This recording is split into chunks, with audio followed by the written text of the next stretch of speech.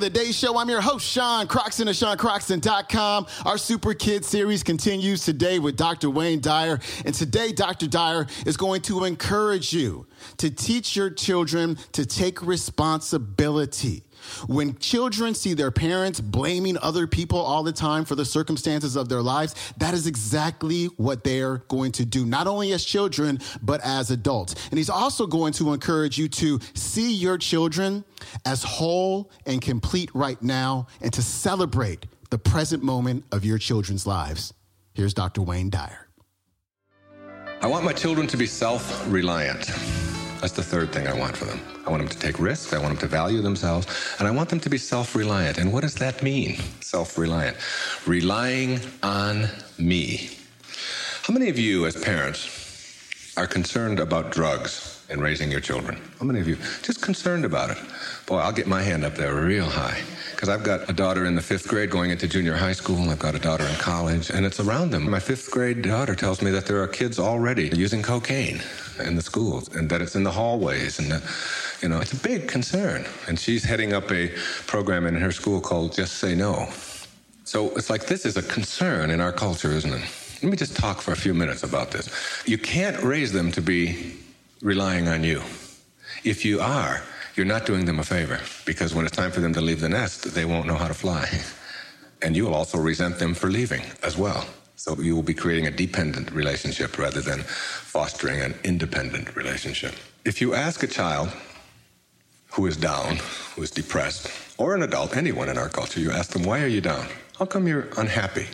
Do you know that 3 out of 4 people will say, well, she hurt my feelings, or she made me mad, or my parents are bugging me, or the teacher flunked me, or the stock market makes me depressed, or the president makes me unhappy, or whatever. 3 out of 4 people in our culture will blame someone outside of themselves for why they're down. That's the kind of world we live in, external.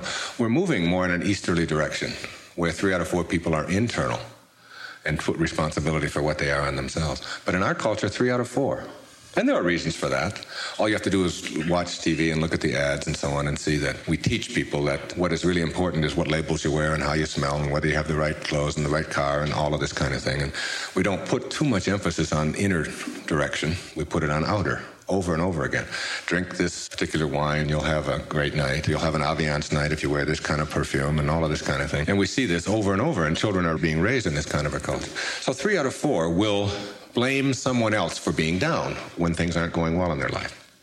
And they will blame someone outside of themselves. Now, when that same person, those same 3 out of 4 people, want to get up, and they are the kind of people who blame someone else outside of them for going down, what will they look for in order to bring themselves up?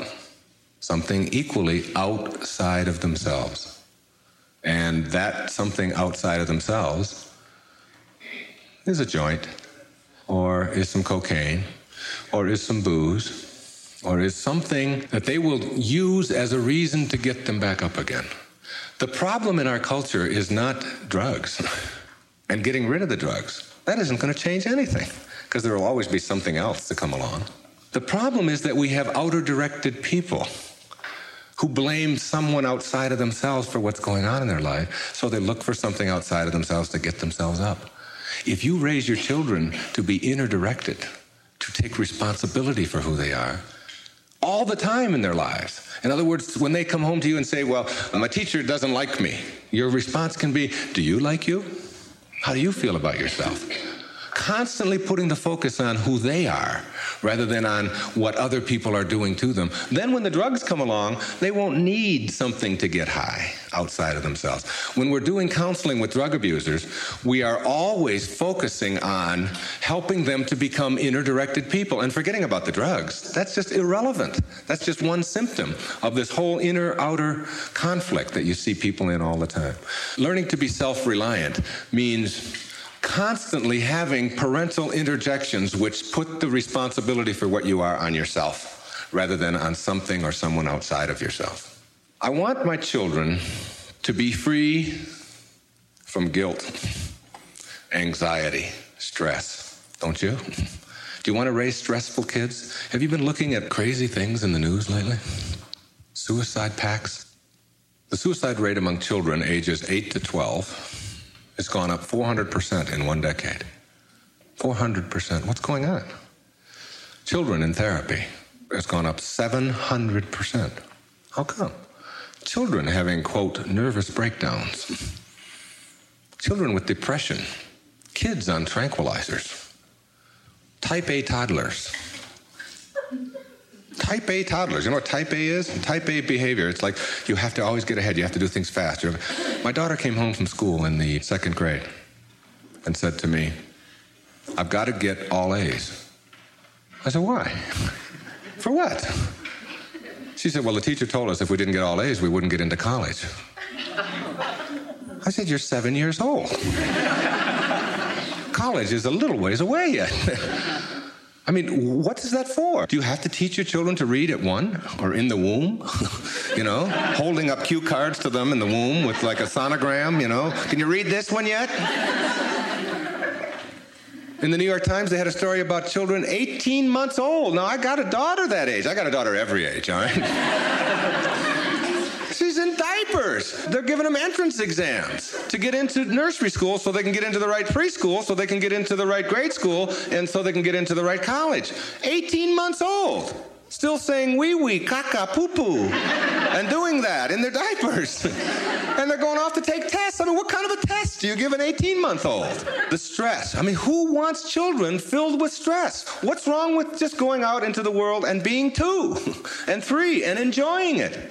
Celebrate the present moments of your children's lives. Get rid of this notion that they're apprentice people, that they're on their way to becoming a person. A woman called me in Boston on a talk show, and she said, if there's one thing, and you ever talk to parents or write about parenting, if there's one thing, she had lost her daughter to leukemia at 4.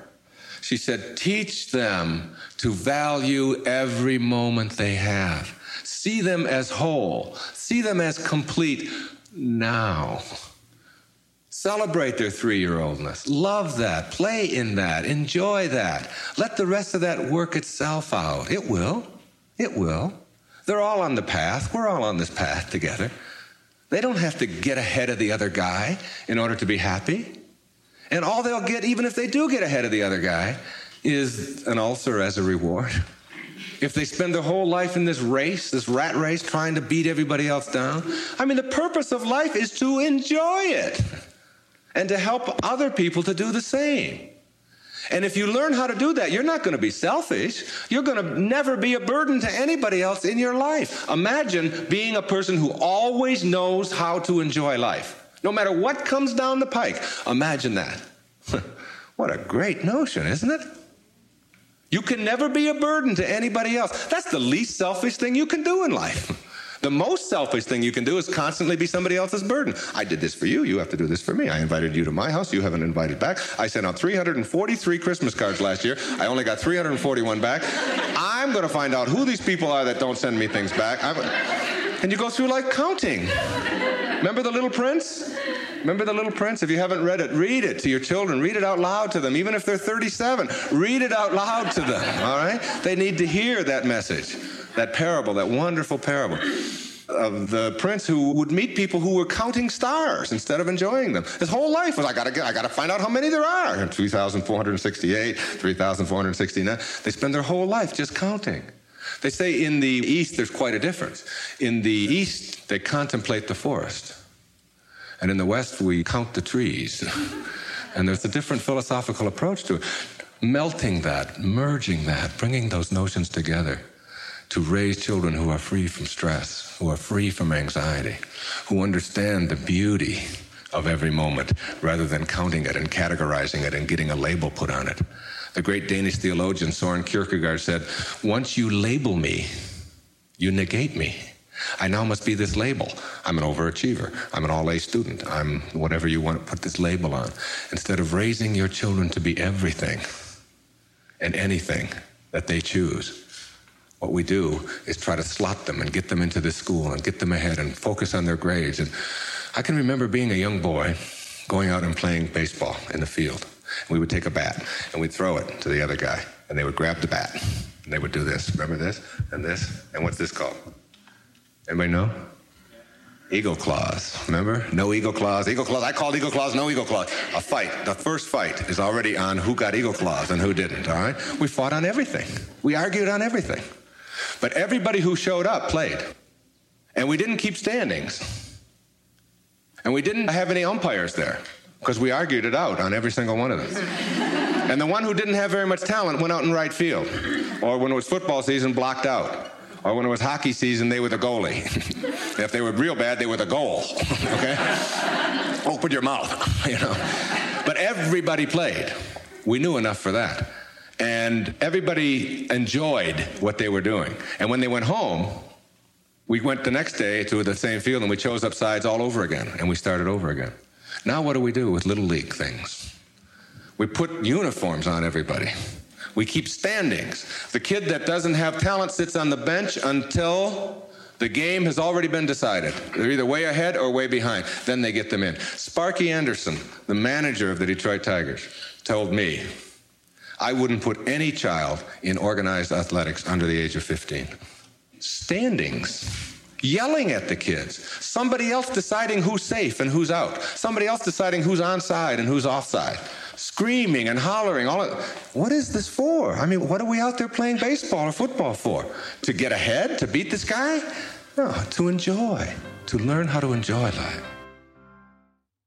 All right, that was Dr. Wayne Dyer. His website is WayneDyer.com. Today's clip came from Dr. Dyer's audio program called What Do You Really Want for Your Children? That's available at Audible.com as well as Nightingale.com. He has a book by the same name, What Do You Really Want for Your Children? I highly recommend it. You can find that at Amazon as well. That is it for me. Please leave a rating or review for the show if you have a chance. I really appreciate it. I'm going to see you tomorrow with Dean Graziosi. I'm out. Peace.